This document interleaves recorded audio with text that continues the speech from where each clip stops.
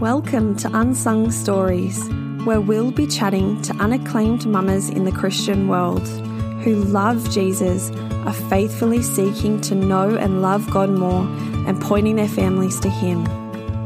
I'm your host, Laura Smith, and I hope that you will find solidarity with a regular mum living out the gospel in regular ways, and be encouraged in your own unsung story.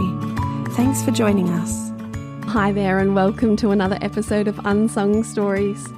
Today's story with Alicia is a bit of a tearjerker. Yes, even if it is the second, third, fourth time you listen.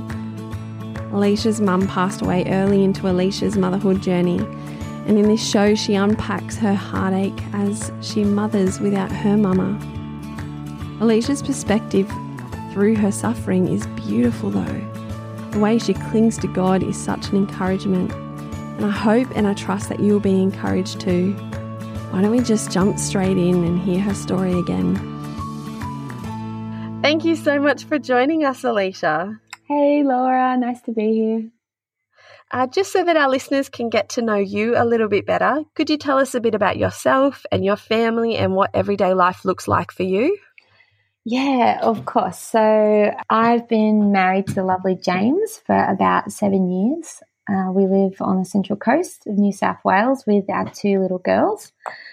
I'm the youngest of 5 kids, and I grew up in a lovely, warm, generous Christian family. We go to our local evangelical church, which we love, and I'm currently on maternity leave, but I'll be heading back to work soon as a nurse a few days a week at a local hospital. We like to spend our days at the beach, or the park, or play groups, church day groups, the garden at home, catching up with friends and kids and family. We somehow seem to pack a lot in, but we're pretty strict on the 6:30 bedtime. Nice. Generally. Well, how old are your girls? One is 10 months old and the other is 2.5. Hence the 6:30 bedtime. I'm all for early bedtimes because the earlier they go to bed, they still wake up early, and the later they go to bed, they still wake up early. Yeah. So you might as well just enjoy that. Oh, you could put them to go to bed at 9 o'clock and they'd still be up at 5 o'clock or something stupid. Anyway, so hoping they have a bit of a better sleep tonight.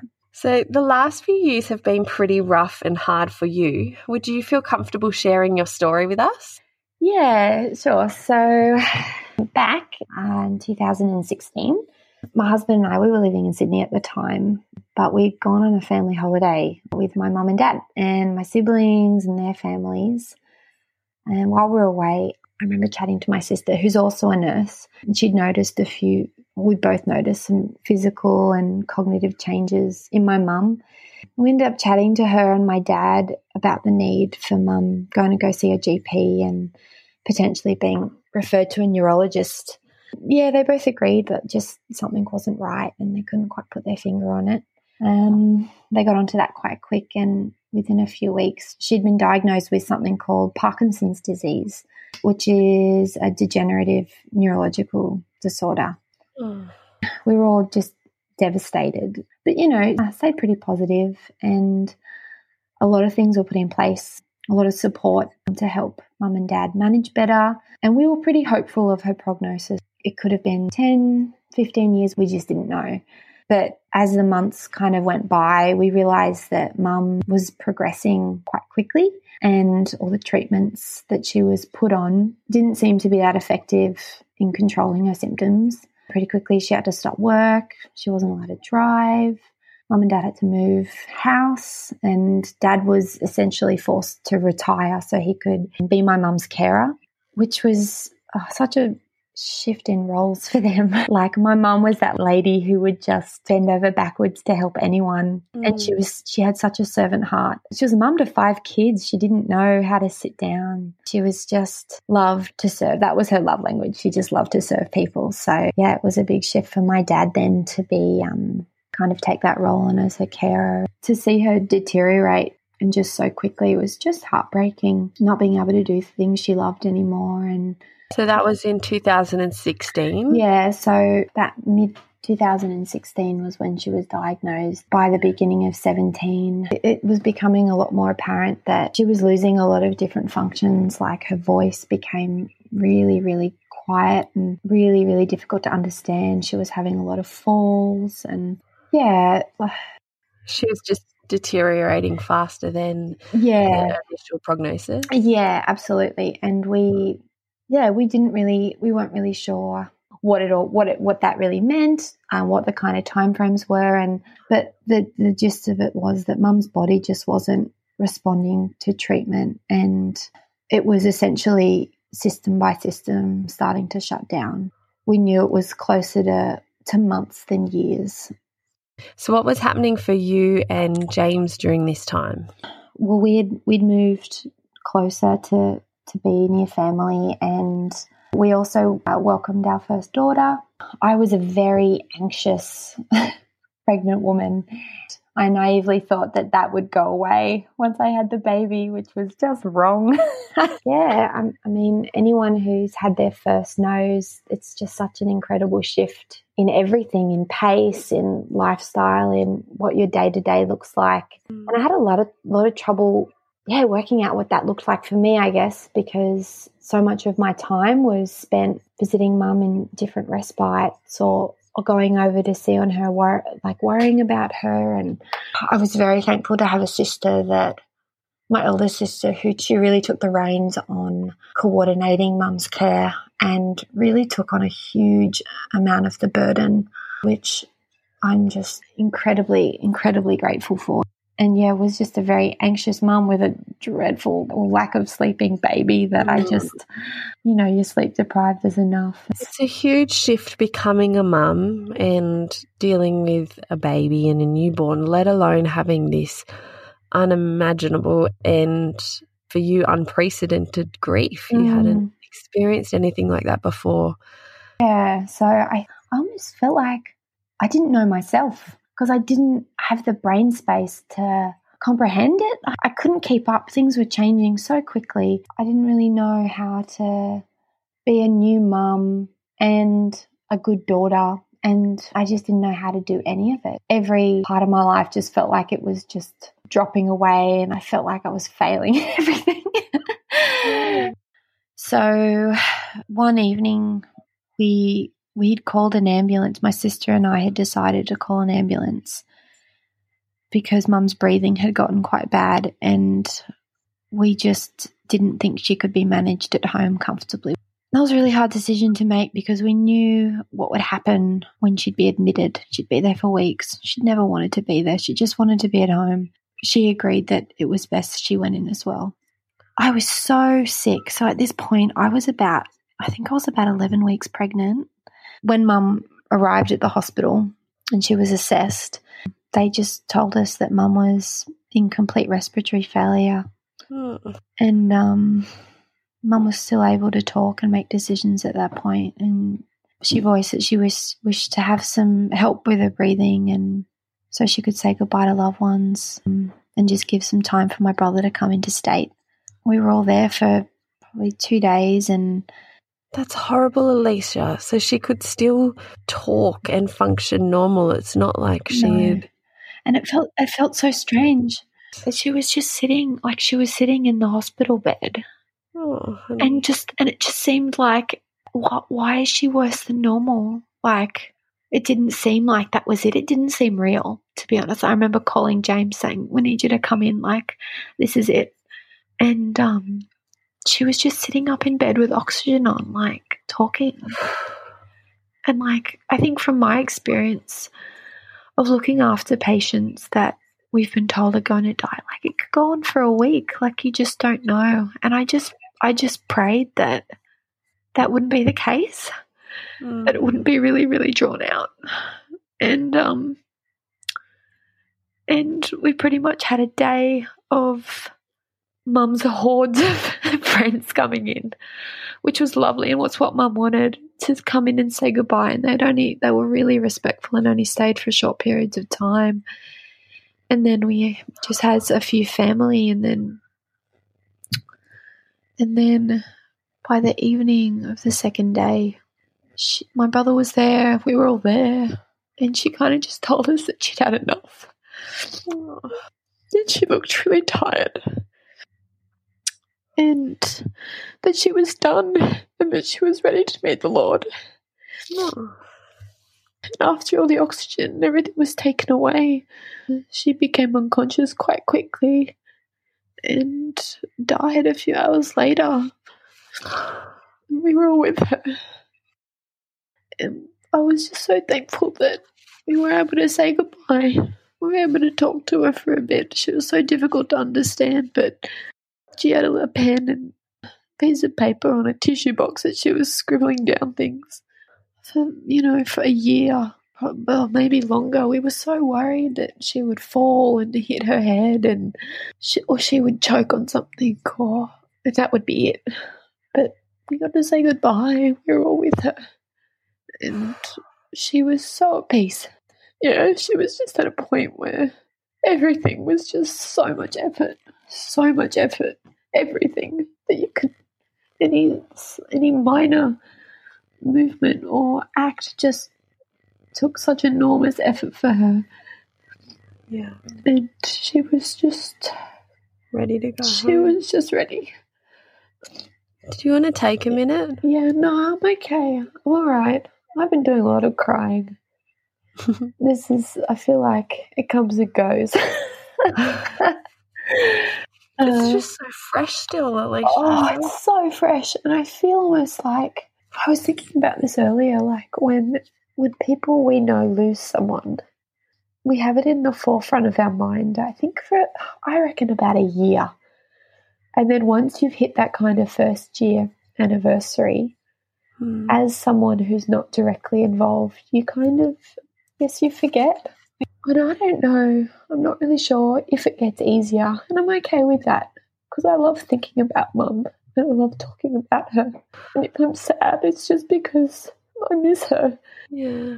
And that's okay, that's normal. And that, like, I think people sometimes, feel afraid to ask, or they're worried that if they bring her up that they'll upset me or someone. But, like, I actually really love talking about her. Yeah. To hear someone else say her name Yeah. is, I think, really nice to know that other people are thinking about it too. Yeah. And I know they do because, a lot of her friends at church will come up to me, ask me how they're going, because I think for a lot of them it feels fresh for them too. I don't know. I think there's something really nice, other people acknowledging that she's still on my mind. Yeah. Yeah, something She's to your it. mum. You love her. Yeah, and it's almost like even though more time is going on, the longer I'm a mum, the more I miss her. The more I think of questions I want to ask her, or wondered what she did at this stage, or wanted to know what I was like at that age, or things that you just, you ask your mum. And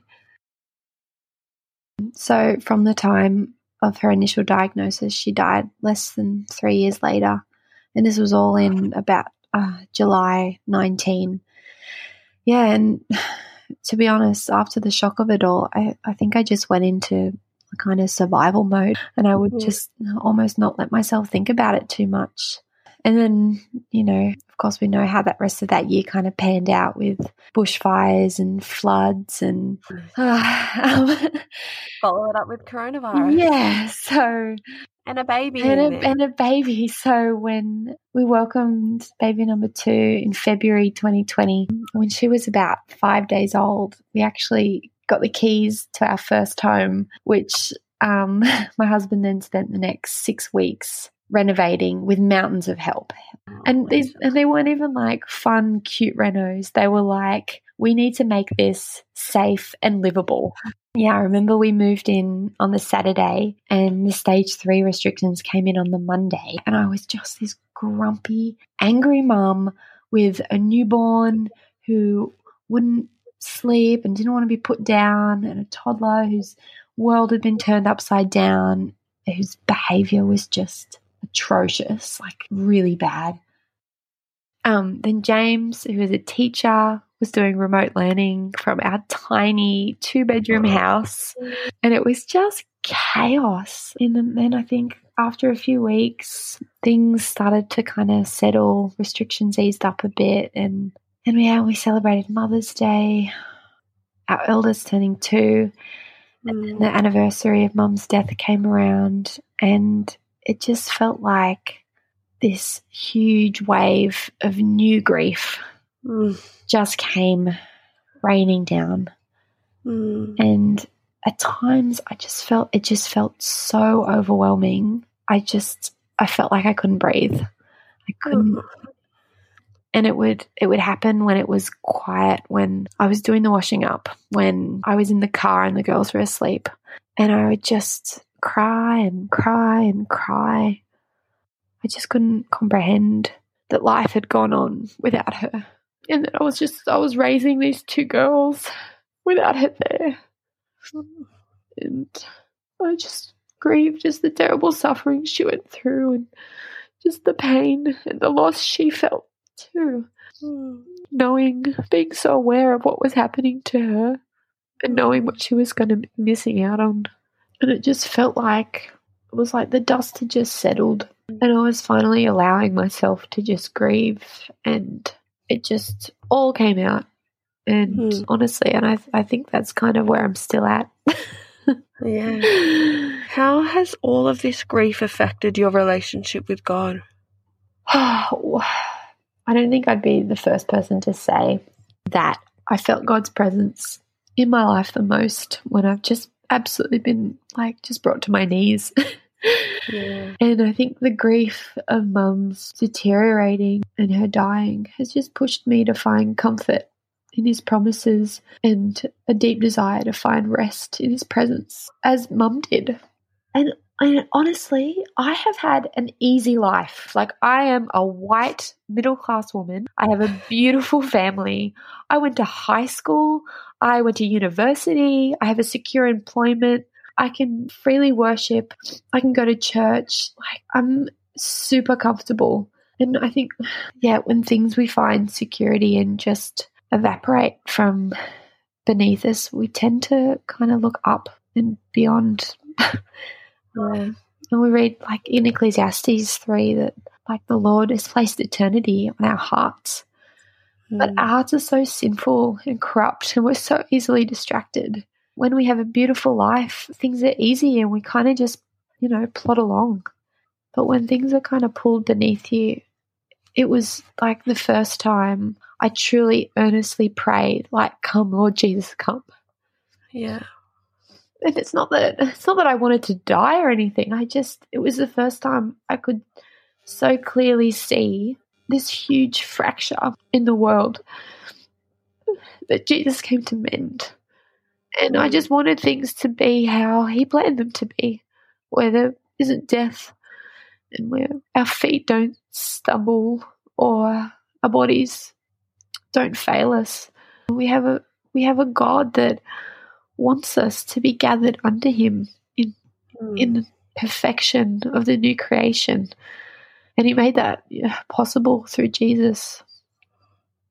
And as Christians, we talk about longing to be in His presence, and we pray that His kingdom comes. But do we really feel the brokenness and the sin of the world and the weight and the burden of that? And the reason that it needs restoring? Or are we kind of sounds good, but I've got a trip to Byron coming up, so can we just come Lord, but can you wait till after that? We're very comfortable, and I feel like this just kind of rocked me off my pedestal. Really showed where your foundations were. Yeah. What have you learned about God through all of this season? That His plan will prevail, that He's faithful and trustworthy and good, even though we don't always understand why.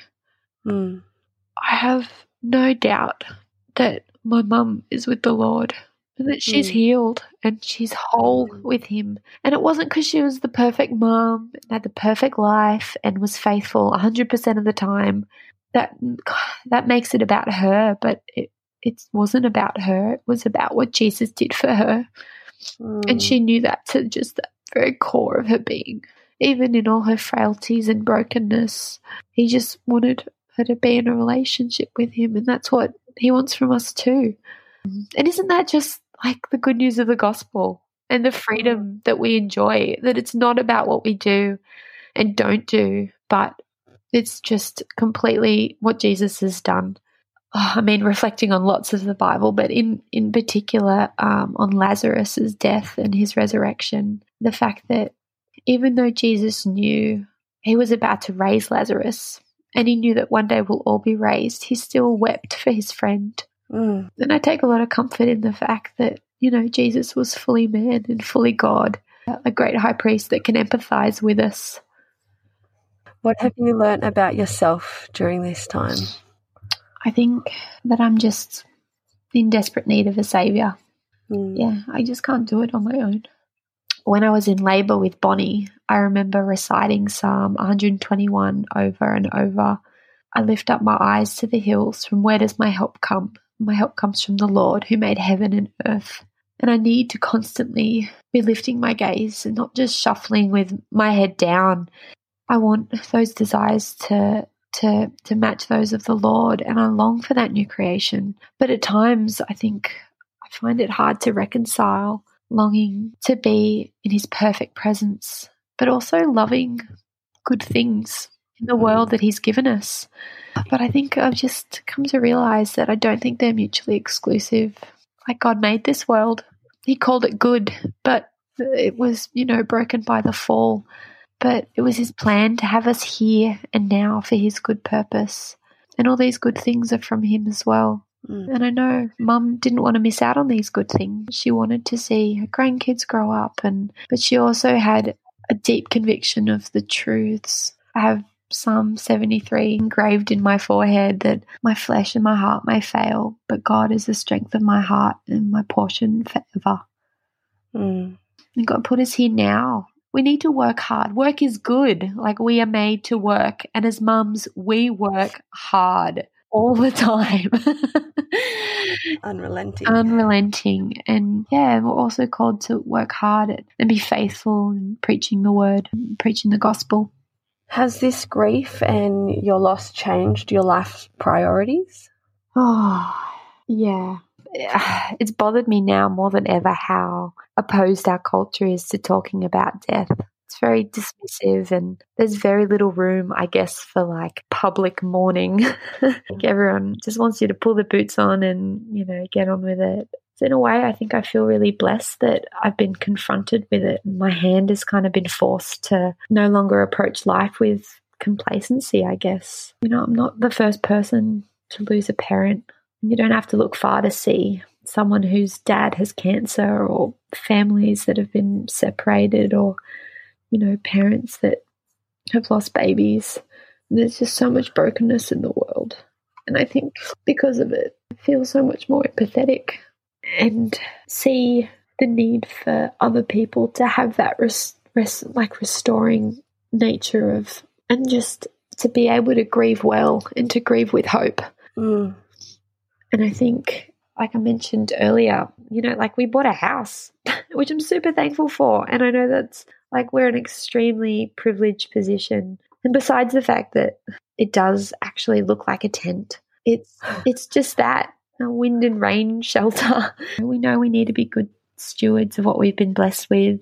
But I think we're super conscious that it's just wood and a bit of metal and asbestos. But, you know, like, it could be destroyed overnight. And we can't take it with us. Like, even this Sunday, we were reading 2 Corinthians 5, and I might just read it. For we know that if the tent that is our earthly home is destroyed, we have a building from God, a house not made with hands, eternal in the heavens. For in this tent we groan, longing to put on our heavenly dwelling. If indeed by putting it on we may not be found naked. For while we were still in this tent, we groaned, being burdened, not that we would be unclothed, but that we would be further clothed, so that what is mortal may be swallowed up by life. By he who has prepared for us this very thing is God, who has given us the Spirit as a guarantee. So we are always of good courage. We know that while we are at home in the body, we are away from the Lord. For we walk by faith and not by sight. Yes, we are of good courage, We would rather be away from the body and at home with the Lord. So whether we are at home or away, we make it our aim to please Him. For we must all appear before the judgment seat of Christ, so that each one may receive what is due for what He's done in the body, whether good or evil. Oh, I think it's given me a real boot up the bum regarding ministering to my own girls and James, to speak the gospel into their lives hour after hour, day after day. Puts life in perspective. Oh, man. Alicia, has there been anything comforting in God's word that you've just clung to during this time? Yeah, so I've been working my way through the book of Job, which really sings to a weary soul. It's such a great book, and I think people kind of sidestep it thinking it's a bit depressing or get put off. But, you know, essentially God allows everything to be taken from Job, and Job kind of goes back and forth saying how confident he is that God is just and wise, and in other moments he doubts God's goodness. And he's got a few dodgy friends show up and give him some bad advice. But at the end of the dialogue, Job kind of just demands God comes and defends himself. But God doesn't really give Job an answer. Instead, he kind of just outlines who he is and who Job isn't. He shows Job how grand the world is and how vast his understanding of it is. And from Job's perspective, it seems like God isn't just. But from God's perspective, things are just infinitely bigger. So in actual fact, it seems pretty crazy that Job is asking God to kind of explain himself when there's no way for Job to even understand all these things if he wanted to. So Job, is kind of left in this place of humility, and he never really learns why he loses everything, but, continues to live in peace and fear of the Lord, and that he can trust in God's wisdom, which is a real comfort. And in that, God is kind, because who is Job to stand before God and be demanding and question? Though we do that, and God didn't say, "Who are you to talk to like I do to my my 4-year-old? Who are you to talk to me like that? That's really rude. Have some respect." God said, "This is who I am. I am God." Yep. And Job's kind of left humbled, and God doesn't tell him why it all happened, and he's kind of just left with this newfound peace and fear of the Lord.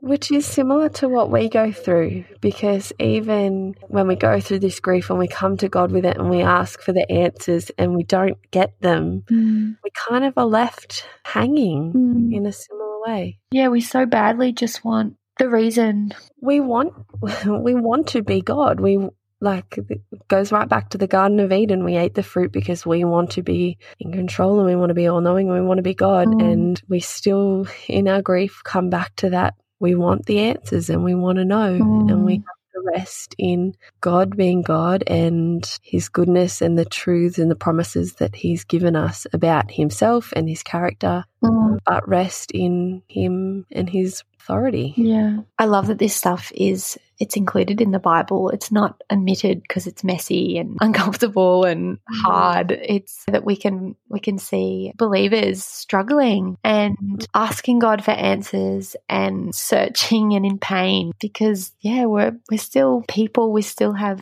no one's chasing us in the desert, but maybe. But we still have these longings that we want to inquire of God and lay before Him, and that's okay, and that God just wants us to be able to come to Him with those things and rest in His faithfulness to us. And it's cool that you can kind of see that the psalmists often land in that as well. They're like, but we're okay towards the end.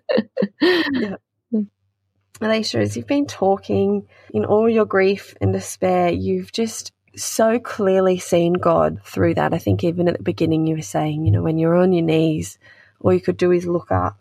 Do you have any advice for both the people who are going through a season of grief and suffering like yourself, but also for maybe a caution for the person who's in a season of thinking that life is just sweet and cruisy? Yeah, I guess word of warning, don't rest in that comfort. Also, praise God, we go through seasons. So if you're in a cruisy one, maybe you need to be utilizing it to prepare to love those around you well who are going through a tough time. Like, make yourself available, cook them meals, buy them hand cream, read the Bible with them, send them thoughtful messages, remind them of God's promises, like to his people. I think there's this really excellent book, actually. I don't know if you're in the business of spruiking, but I actually read this with mum. Like, this is just my mum, like, reading a book about how to care for people while she was bedbound.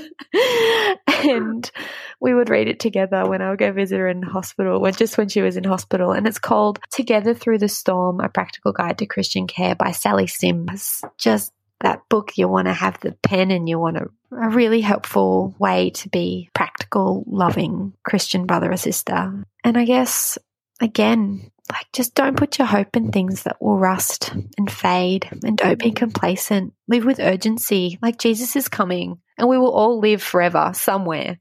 And I pray that if you're a believer, you sincerely look into what that actually means so that you can be spurred on with that knowledge to know where you're heading, like what the goal is.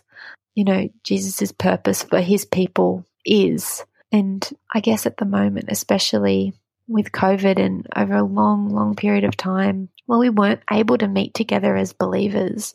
Like, I really hope that we felt the pain of that, because church is just, it's a glimpse of that, isn't it? It's believers meeting together to bring glory to God. And that's heaven. Like, we're going to be doing it for eternity. Like, that should be something you are grieving that we're not able to do, and to long to want to do that together. And what about the mum who's heartbroken? Oh, I don't have the answers, but I'm so thankful that we've been given the Holy Spirit and that we have the Bible that does. We just need to be surrounding ourselves with loving, careful, wise women that will care for you. And yeah, I think just acknowledge that you also need to care for yourself. And I know I found that really hard when you're spending all day trying to keep small children alive. In the evening, you just want to zone out and not really do anything of much value, I guess. But yeah, push back against that. But yeah, really give yourself space to feel those big emotions. Yeah. And grieve. Yeah. Cry and cry and cry, if that's helpful for you. And yeah, I think as well, if you're needing external help, to see someone and talk with someone about where you're up to. Don't let things get out of hand. I know I'm guilty of that. But yeah, it's tricky to care and love your family when you're falling apart at the seams. Be in community, in your church. If you have a women's group, let women just surround you with love. And when people offer to make you food, just say yes. Don't try to be brave and whatever. Just say yes. Let people love you and care for you. Keep going to that God of comfort. Yeah, yeah.